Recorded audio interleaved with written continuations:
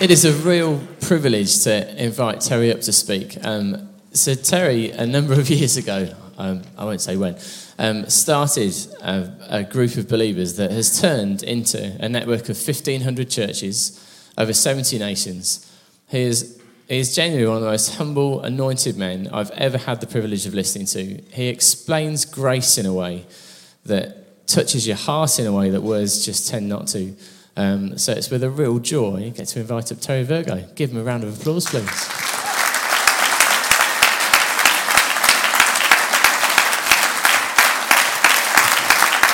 Thank you. Well, thank you so much. It's a real pleasure to be with you. Funny, I hadn't any intention of giving a testimony, but I was so inspired by the one I've just heard. I had an extraordinary experience earlier in the year. I went to a blood test, which one does kind of on an annual basis, thanks to the NHS. I just did it, didn't think any more about it. Had a phone call the next week saying, I'd like you to come in, please. I went in, I met a doctor I'd never met before, and he showed me on his screen the graph of recent blood tests, and it's sort of steady like this. And then this year goes off the screen. And he said, there's something seriously wrong with your blood. And then he put up on the screen about 8 different things it could be. One was pregnancy. We said, not that one. And kind of said, not that one, not that one. And the last one was myeloma, which is cancer of the blood, from which my sister died 6 years ago. And he said, I'm afraid it does point there. There's no healing for that. And we could get you on a chemo thing, which would kind of prolong things for you and so on. But that's what it looks like it is. So, okay. So I go home and tell my wife, Wendy. We write to my 5 kids, like, hey, can't live forever. And here we go. That's the score. I was going to go to Canada the next week. I said to him, I can't get to hospital. I'm going to Canada. He said, no, you're not going to Canada. We need to get to a hospital. We need to get things started. Okay. So the next day, in the Wednesday morning, I go to a prayer meeting every Wednesday if I'm in town. A friend of mine, Steve Brading, been a friend for decades, and he's moved quite near to us. And we have a prayer meeting. We pray for revival every Wednesday morning. And a few have joined us now. It's about 10 now. And we just pray every Wednesday. So I said to Wendy, I don't want to talk about this. It'll dominate the prayer meeting if we talk about it. So let's just go. And so we go, and we're experiencing the Lord's presence in a wonderful way. And Steve, who is very prophetic, he said, I just see the Lord pouring oil on all of us, which doesn't happen every week. He just said it. And okay, so we're just praying. And I don't know about you, but back in the 90s, there was this outpouring of the Spirit, which was associated with lots of laughter and overwhelming joy. And I was in meetings when that happened. And, when everybody's laughing, you kind of laugh. It's difficult not to. But I never had that internal experience at that time. And anyway, after he said this, we're just there in the presence of God. And I suddenly burst out laughing. And not only I, but the whole room, I say the whole room, 10 of us, were all killing ourselves laughing, just overwhelmed, this wonderful, I can only call it heavenly joy, tremendous fun and joy, and sense of God's presence was wonderful and overwhelming. And then it kind of comes to the end, prayer meeting comes to an end, and the phone goes in my pocket, and it's the doctor again. Would you come in now, please? Would you bring your wife? I'd like to talk to you again. Okay, so we go in. So I say to Wendy, isn't this amazing? I probably had the most serious news I've ever had, and I'm laughing my head off. And isn't this extraordinary? And yeah, extraordinary. So we go in, and he puts Wendy in the picture about how serious it all is and so on. Okay, thank you. I'll take some more blood. I go home. A couple of days later, I get another phone call from this doctor. He says, I don't know how to put this. He said, our laboratories never make mistakes, but I'm ever so sorry, but they've obviously made a terrible mistake. There's nothing wrong with your blood. Yeah. So this is extraordinary. So I think we'll all be too busy in heaven worshipping Jesus to ever find out whether it was a laboratory mistake or maybe something else. So I said to the guy, so can I go to Canada? They said, go where you like. He said, it's all over. I'm sorry. I will write an official complaint to the laboratory because I realise, you've been through. If I can write to British Airways, do anything about your ticket and stuff. He was very apologetic. So, hey, isn't that great? God is good, eh? Just to mention, there's a book table outside. During the lockdown, which was a funny time, wasn't it? I thought, what on earth do I do? I had a very busy program coming up, and suddenly I can't do anything.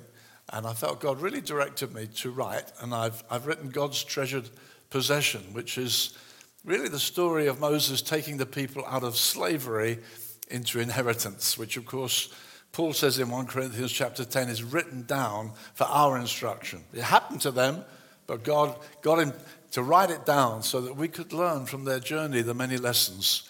And I really feel it's a book that is relevant to us as God's people, and we're all on that journey. And I found real joy in writing it. Every chapter's got something to teach us. So God's treasured possession. They're short chapters, 30 of them. You can use it over a month if you would like to. There are one or two other titles there. God's lavish grace. I'm grateful to people who've written and say, hey, it changed my life. And it's wonderful to write a book that people said, no, it really changed my life. So that and one or two other titles on the table as you leave. Okay, so we're going to look at 2 Kings and chapter 7. 2 Kings and chapter 7. And I'm reading the first 9 verses. It follows a terrible time in Israel's history when there's awful famine of outrageous proportions. They are in a besieged city, and it looks like it's curtains for everybody. If you read the previous chapter, which we won't, it tells a terrible story of this awful famine that's going on in this besieged city. It's like it's a hopeless situation. And the next chapter starts, chapter 7. Then Elijah said, listen to the word of the Lord. The Lord says, tomorrow, about this time, a measure of fine flour will be sold for a shekel, and 2 measures of barley for a shekel at the gate of Samaria. The royal officer, on whose hand the king was leaning, answered the man of God and said, if the Lord should make the windows of heaven open, could this thing be? Then he said, behold, you will see it with your own eyes, but you will not eat of it. Now there were 4 leprous men at the entrance of the gate, and they said to one another, why do we sit here until we die? If we say we'll enter the city, famine's in the city. We'll die there. If we sit here, we'll die also. Now therefore come, let's go over to the camp of the Arameans. If they spare us, we'll live. If they kill us, we will but die. They arose at twilight to go to the camp of the Arameans. When they came to the outskirts of the camp of the Arameans, behold, there was no one there. For the Lord had caused the army of the Arameans to hear a sound of chariots and a sound of horses, even the sound of a great army, so that they said to one another, behold, the king of Israel has hired against the kings of the Hittites, the kings against us, the kings of the Hittites, the kings of the Egyptians, to come upon us. Therefore they arose and fled in the twilight and left their tents, their horses, their donkeys, even the camp, just as it was, and fled for their life. When the lepers came to the outskirts of the camp, they entered one tent and ate and drank and carried from there silver and gold and clothes and went and hid them. They returned and entered another tent and carried from there also and went and hid them. Then they said to one another, we're not doing right. This day is a day of good news, but we're keeping silent. If we wait until morning light, punishment will overtake us. Now therefore come, let us go and tell the king's household. Father, thank you for your word. Thank you for the joy of singing your praise together. We thank you that, Lord, we know Jesus saves. It's such a joy to sing your praise together. Well, we pray for your help as we open your word. Holy Spirit, would you come right now? Would you be our teacher? Come and rest upon us, please. That what we do in this room together now is heavenly, it's God speaking. Father, would you please grant this to us, that we might know the wonder of the voice of God coming to our lives. We pray, Father, in Jesus' name, amen. Amen. So you got an amazing story here of extraordinary deliverance, visitation of God, turning a situation upside down, one of horror, frightening fear of death, to one of extraordinary supply and God's amazing intervention. I remember once hearing John Humphreys interviewing somebody on the Morning Today program on the radio, which I usually listen to, and he's talking to a minister. And in some context, the conversation went something about the Bible being a book about morality.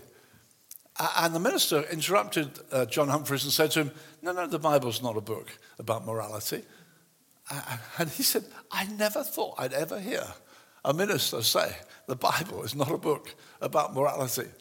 He said, no, you've misunderstood completely. He said, the Bible is a book about God's incredible deliverance, of turning situations upside down, of breaking through, of coming and meeting our need, coming and saving. That's what the Bible's about.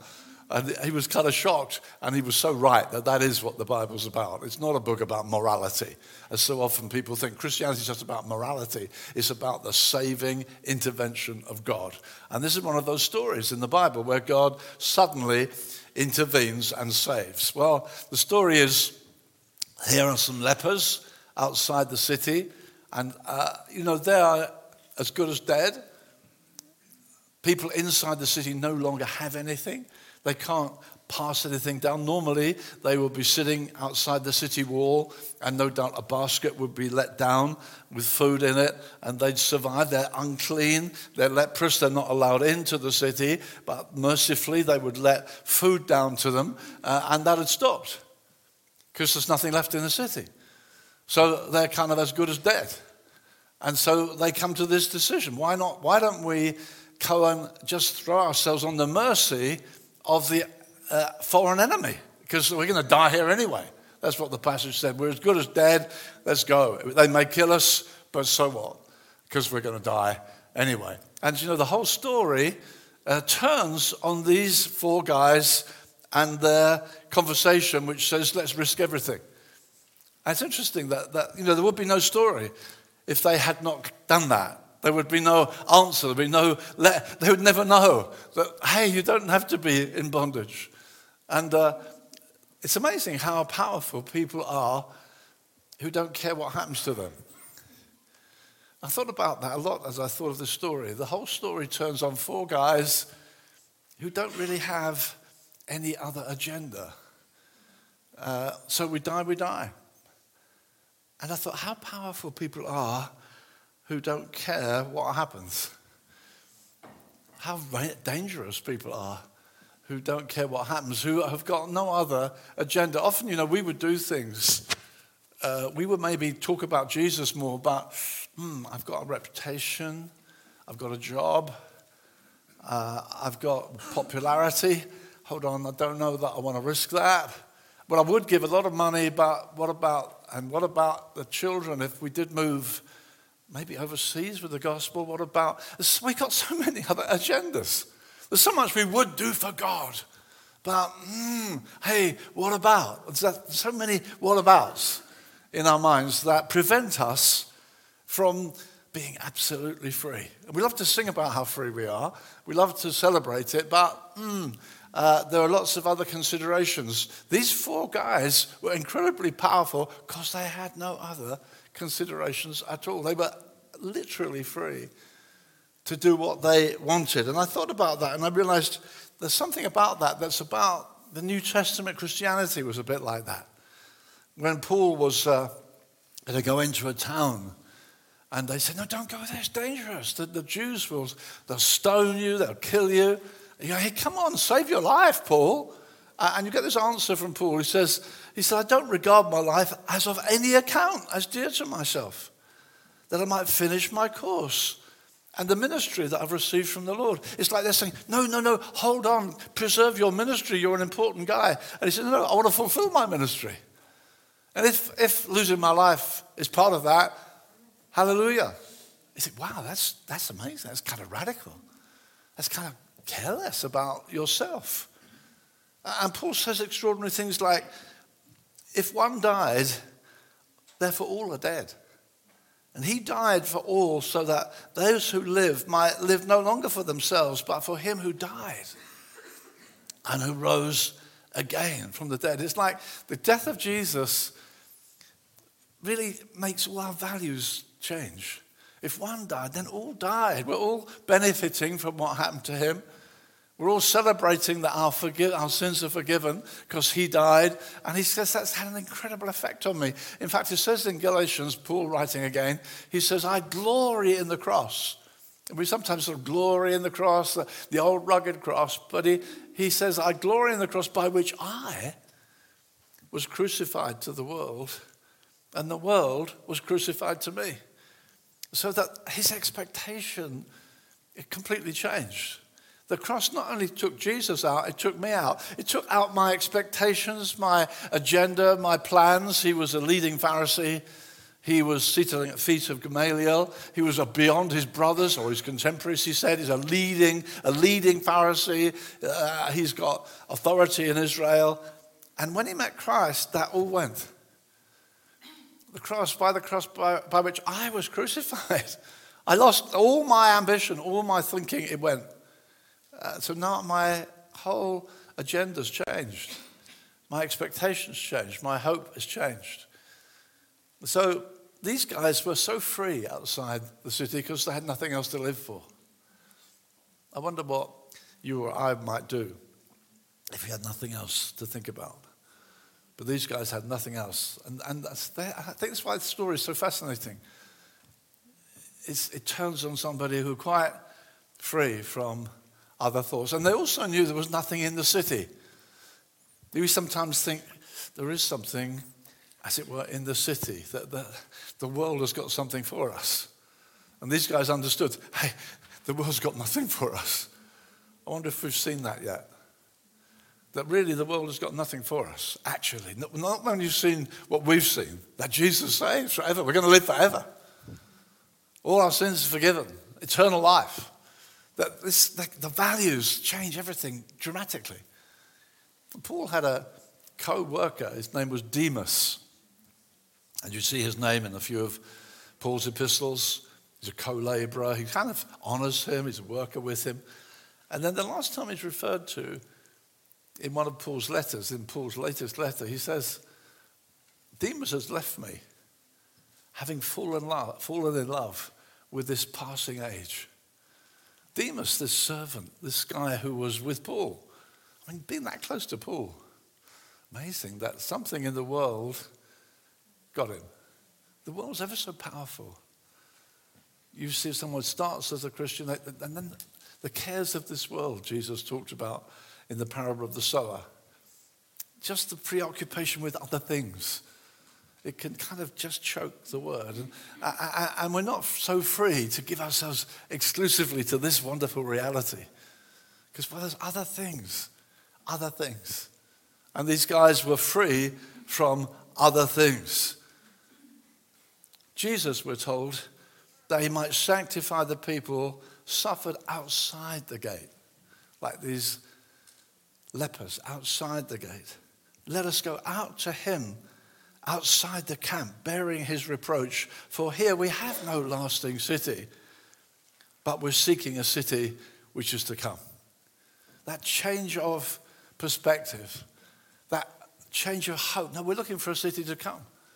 Paul says our citizenship's in heaven. We're waiting the king. That's our new focus. That's where our eyes are focused. Jesus is coming. He's going to inaugurate a whole new kingdom. He's going to make a new heavens, new earth, new bodies. We're going to go in. Hallelujah. And that excites us so much. The other things lose their value. They don't grip us so much. Possessions don't matter so much. being impressive with the kind of size car we have, impressive with the sort of kitchen we have, impressed by the sort of layout we can have. These things become pretty insignificant, really, because we've been captivated by something that has made this present city look pretty valueless. And increasingly, the city that we live in, the culture of the UK, is getting more and more distorted and confused. And it's becoming more and more clear that we've lost our way pretty seriously. Yeah, economically, but also morally. What is happening to our nation? What's happening to our people? And we get more and more persuaded, now Jesus is the answer. His eternal kingdom is the thing we live for. And there's nothing in the city. So these lepers are very powerful because they've got no other agenda and they've got no confidence in the city. That makes them very powerful in God's purpose. And that's true for us too, beloved. When we've got no other agenda, really, we just want to live for him. And we know the city's got nothing for us. We have dealings with the world, but Paul says this, we have as though we had no dealings with it. It doesn't get into our guts. It doesn't shape our ambitions. We see it's passing away. We don't want to live for it. So these lepers then, they're the key to the story. Now, the story is that they say, what's the point of sitting here? And they go thinking, I can imagine they're going, waiting to encounter the sentries. You know, here's this great camp of soldiers, and wow, they're scary guys, and they're bound to be sentries. You know, who goes there? What are you doing? And I'm not sure they tiptoed along, saying, you know, no sentries yet. Why is there no sentry? And then they get there, and to their utter amazement, there's no army there. They've fled. They've gone. There's nothing there. There's just nobody to defend what's happening. And so suddenly these poor guys who haven't eaten for ages, they open the tent and say, oh man alive, look what's here. Look at the food. Look at the drink. Look at the clothes. Look at the silver. Look at the gold. And you know, these armies, they didn't get salaries so much as they had battles and they spoiled the enemy. And you read of these stories of David's battles and others, that they take the spoils in the battle because armies traveled with what they got in the last battle. And they often carried great resources. At one point, it says about David, it took him days to disperse the spoil from the battle that he won. And here's this amazing riches that they've discovered. Food, drink. It says they went to one tent and they ate and they drank and they put on new clothes. And then they hid that and went to another tent. It's like, what have you found? It's like Aladdin's cave. Boy, look what we've stumbled on. These impoverished guys in their rags, and they're throwing away their rags and putting on these magnificent clothes and taking this wonderful food and I guess a little drink too. And I should think they're getting pretty happy and excited. And gosh, this is a really good place to be, an exciting place to be. It's so much so that they're going from tent to tent. There's nobody else there. It really is like Aladdin's cave. It's like, wow, look what I found. I remember once I was in Portsmouth and I was preaching, and I was told about a Bible bookshop. Well, if you're like me, you love Christian bookshops. So this guy told me where it was, and I went there, and wow, it was like shelves of new books and old books, wonderful old classic books, and the prices were wonderful. And it was like, whoa, look what I found. There's the whole Lloyd Jones Ephesians series, and there's this, and there's, whoa, and there's Spurgeon, and I'm thinking, man alive. And I phoned my son Joel, and I said, hi Joel. I said, I'm in Willy Wonka's chocolate factory. So he said, what are you talking about? So I told him, I said, I was told about this amazing bookshop. And there used to be one like it in Brighton. And when you bought a lot, which I did when I was at Bible college, they used to throw in some more too. It was wonderful. Accessibility of Christian books. And I was Willy Wonka's chocolate factory. So anyway, a little while later, I'm in a meeting. When I came out, my phone's got a few messages on it. And there's Joel's. He said, Dad, I'm going to Portsmouth today. Where's that bookshop? And then, you know, I'm not there, so the next one. Dad, I'm in Portsmouth. Where's that bookshop you told me about? Where is it? I'm in Portsmouth now. Where is it? And then there's a third call on the phone, and it says, I'm in there. It's like, whoa, I found it. I found it. I'm enjoying it. I'm in Aladdin's cave. Now, this story is important to see that the Bible's all about the triumph of Christ, actually. It's all about it. And you'll find story after story in the Bible where it looks like it's the end. Like Moses takes the people of Israel out of slavery. The Passover blood is shed. Our sins are covered. We're not going to die. Wow, we're free. And then, the Red Sea. We're stuck. That's it. And here comes Pharaoh and his army. It's like, that's it. It's all over. And then what? The great deliverance. The Red Sea opens. And they're set free. 2 million people set free from slavery. And the army goes in and they're slaughtered by the flood. Then you get David and Goliath. Goliath strutting around. And David takes him out with a stone. Gideon cut it down. Only 300 of us.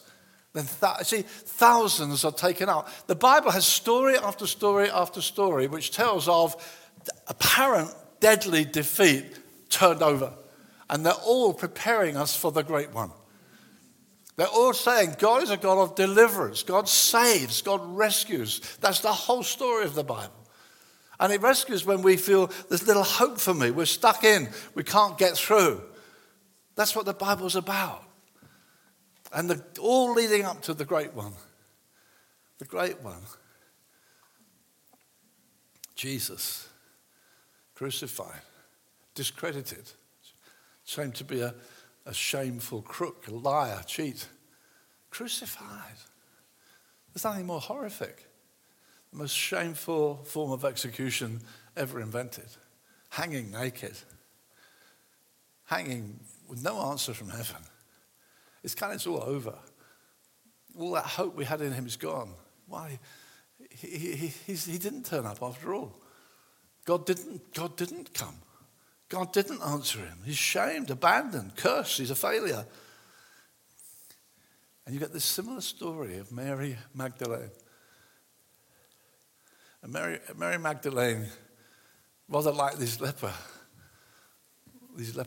going to, a corpse, to be associated with this shameful figure. And she goes there with no hopes whatever. And then suddenly there comes this word, Mary. And she thinks he's the gardener. And then she suddenly hears her name, Mary. Rabbi. It says they could not believe for joy. They couldn't. The whole thing's reversed. The whole thing's turned around. He's the Savior. He's the one. Now, when I've heard this story preached on, which I guess over the years sometimes, very often people rush on to the verse which says we should not keep silent. We've got so much to tell.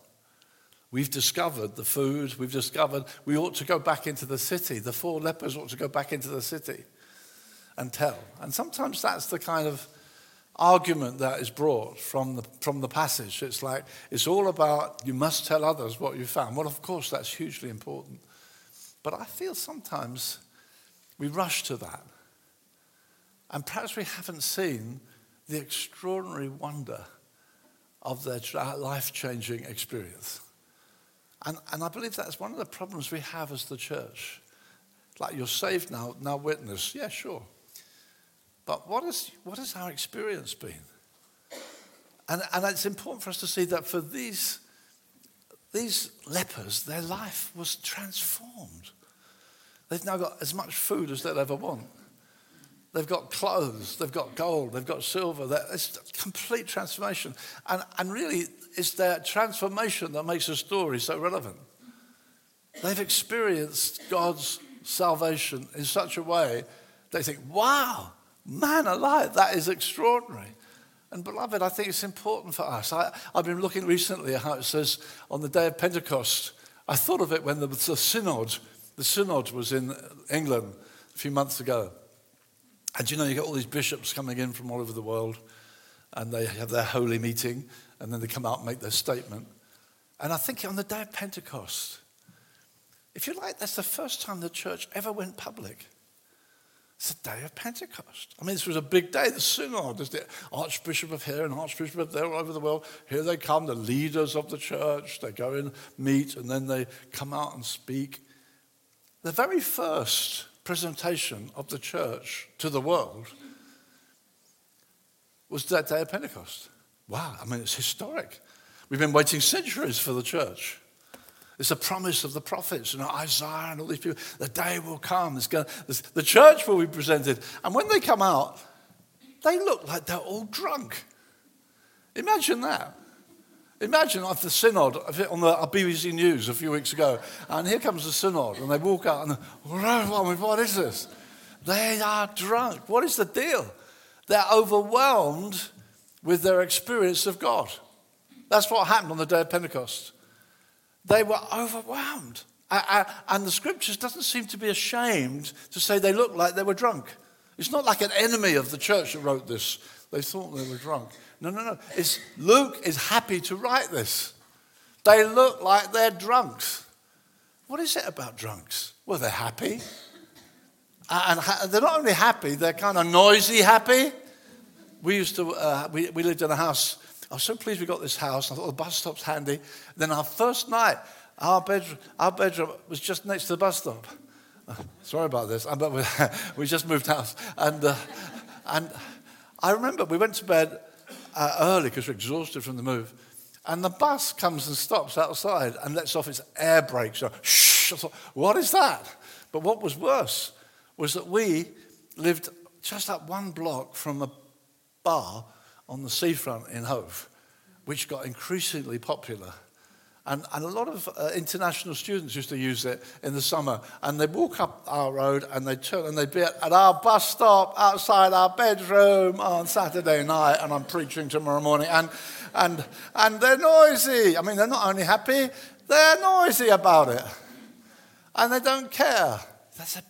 See, drunks are not only happy, they don't care. They really don't. They don't care about their reputation anymore. It's like they've been freed.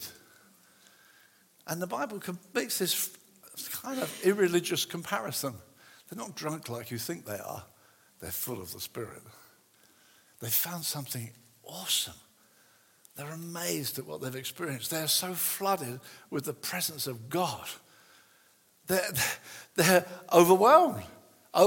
They're even speaking a language that can't be understood, which is kind of crazy. Some people say, of course, they're preaching to all different. No, they're not preaching at all. They're declaring the wonderful works of God. Peter preaches. When Peter preaches, they're cut to the heart because he's speaking a common language that they all understand. These guys are not preaching. They're speaking the wonderful works of God in these incredible gifts that God's given, the gift of tongues. They're overwhelmed with their encounter with God.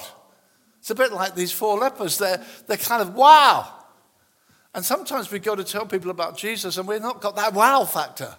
We're not kind of, wow, this is amazing.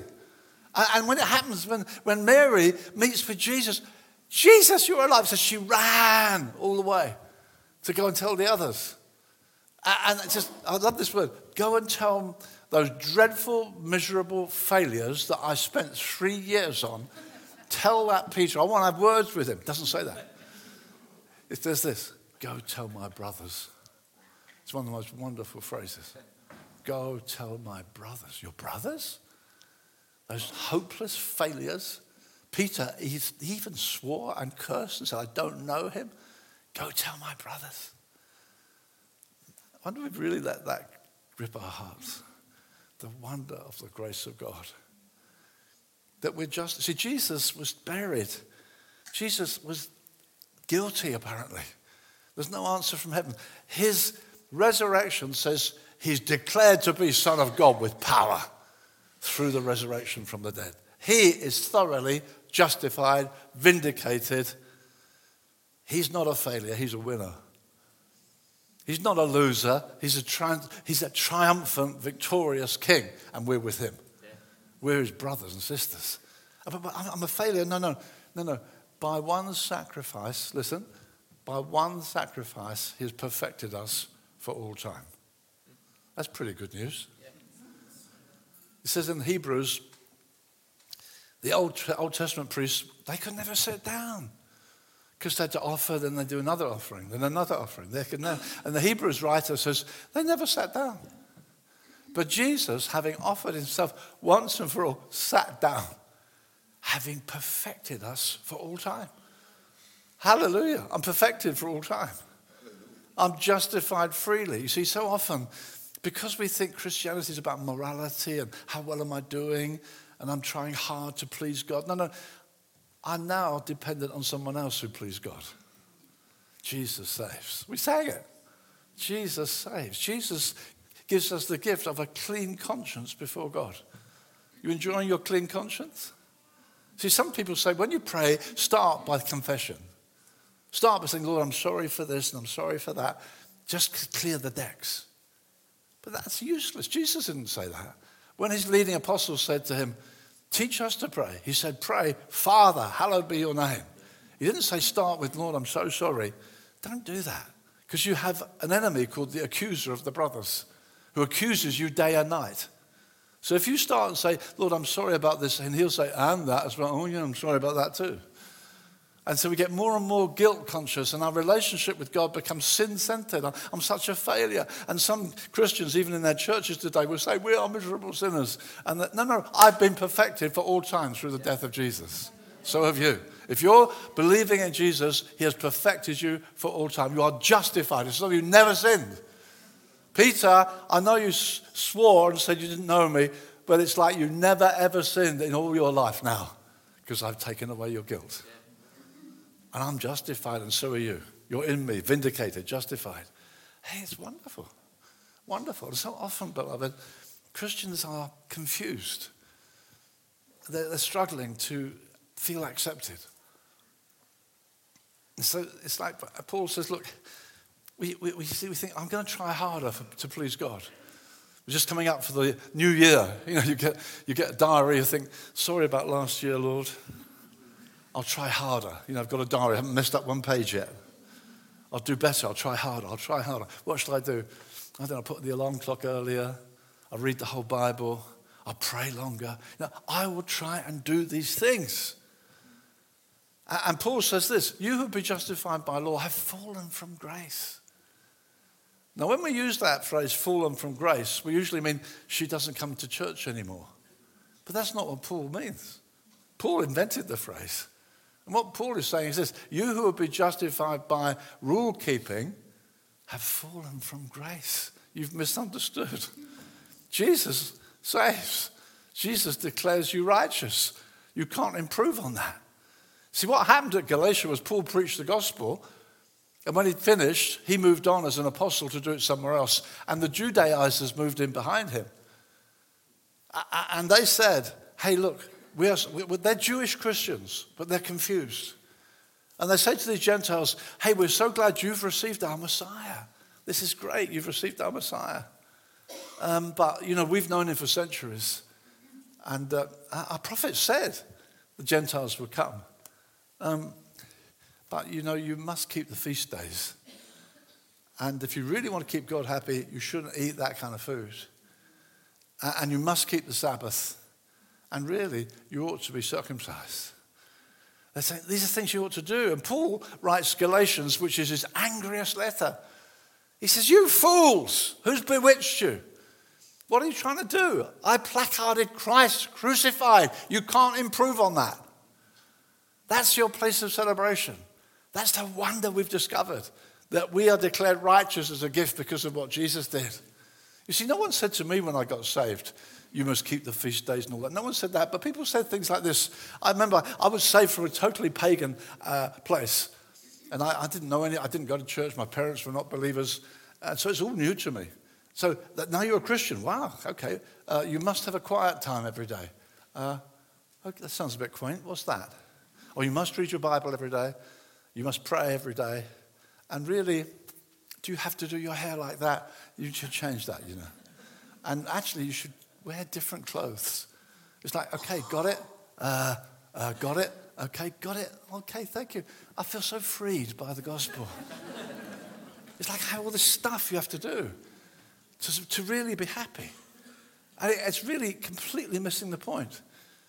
that Jesus has done enough to remove our guilt.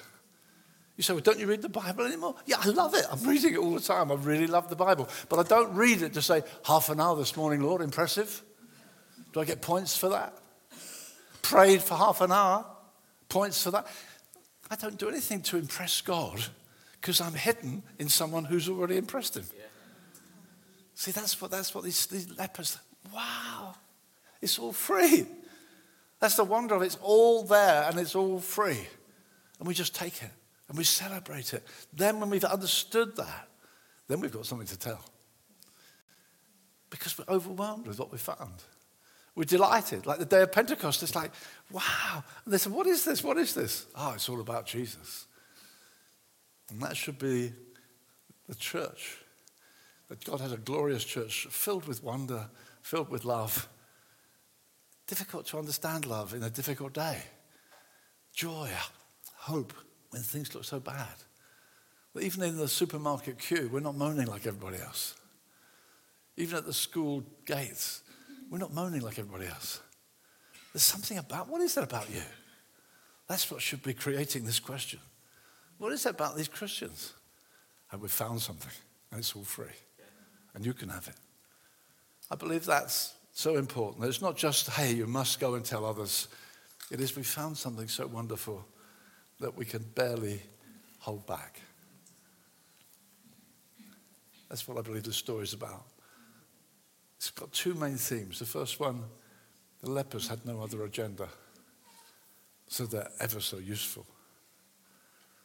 You and I would be so much more useful to God if other agendas didn't force their way in. Yeah, I would do that, but I'd serve God more, but. No, they had no buts. They're absolutely free. Because their experience, they're going to die anyway. And Paul says, no, the cross of Christ, I'm crucified to the world. I'm freed by it. And then this wonder of what we found. Let me close with an illustration. A man called Bak Singh, Indian Christian, was taken to see Mount Everest. And he was so excited about it when I group toured and they ascended hill after hill after hill. And then there's this view of Everest in the morning. And he's with the group and he attends then, he's looking up. And he's actually strangely unmoved and doesn't quite understand it. And they're looking up at Everest and they're just thinking, man, this is wonderful. And then the party begins to get a bit bored, time to move on. And the guide comes to him and says, look, people want to move. And he said, well, yeah, I'm just kind of disappointed. He said, look, just stay there. Stay about 20 minutes. Stay there. He said, we won't be far on. You'll catch us up. So he said, I'm standing there. He said, after about a quarter of an hour, suddenly a mist moved. And he said, it was as though the mountain took a great step forward. And I saw it. And I was overwhelmed with it. Absolutely overwhelmed. When the mist moved and the mountain kind of moved, stepped out of the vagueness. And then he said this, there was a group of people around the world saying they saw Mount Everest at dawn. He said, I have to say, they didn't see anything. They didn't see anything. What I saw was stunning. And beloved, it's important for us that like these lepers, we know something that is overwhelming us, exciting us, changing all our values, because we've seen something so breathtaking. We've drunk so deeply. Jesus said to the woman at the well, if you knew the gift of God, if you knew who was speaking to, you'd ask, he'd give you living water. You'd have in you a well of water springing up. God's offering us so much. Let's not settle for a misty view. Let's say, God, open the eyes of my heart. Let me see more of you. Let me be excited by you and press into everything you have for us. So much more. The wonderful healings we've heard about. All comes in the package. God is here for us. God is available to us. Let's press in to own everything. Yes, then we go and tell. Father, I just pray, bless your word to us, that it might affect our value system, affect our choices. Lord, let your word do us good, we do pray. In Jesus' name, amen. Hey, my name's Dan Baptist and I'm lead pastor here at Jubilee Community Church. We really hope that something from this morning's word has blessed you and reached you. And if you'd like to talk about anything you've heard or just be able to talk about maybe faith or get some prayer, then please get in contact. You can email us, give us a call at the centre, and one of the team's going to get back to you. We'd love to do this, especially if you're just thinking about what it is to become a Christian. You want to sit down and really talk that through with anyone. We also run regularly on a Sunday some Joining the Church courses. And if you want to know more about Jubilee Community Church and what it is to belong here, then you can just find out online when the next one of those is going on, and you can attend, have a meal, sit down, talk about it.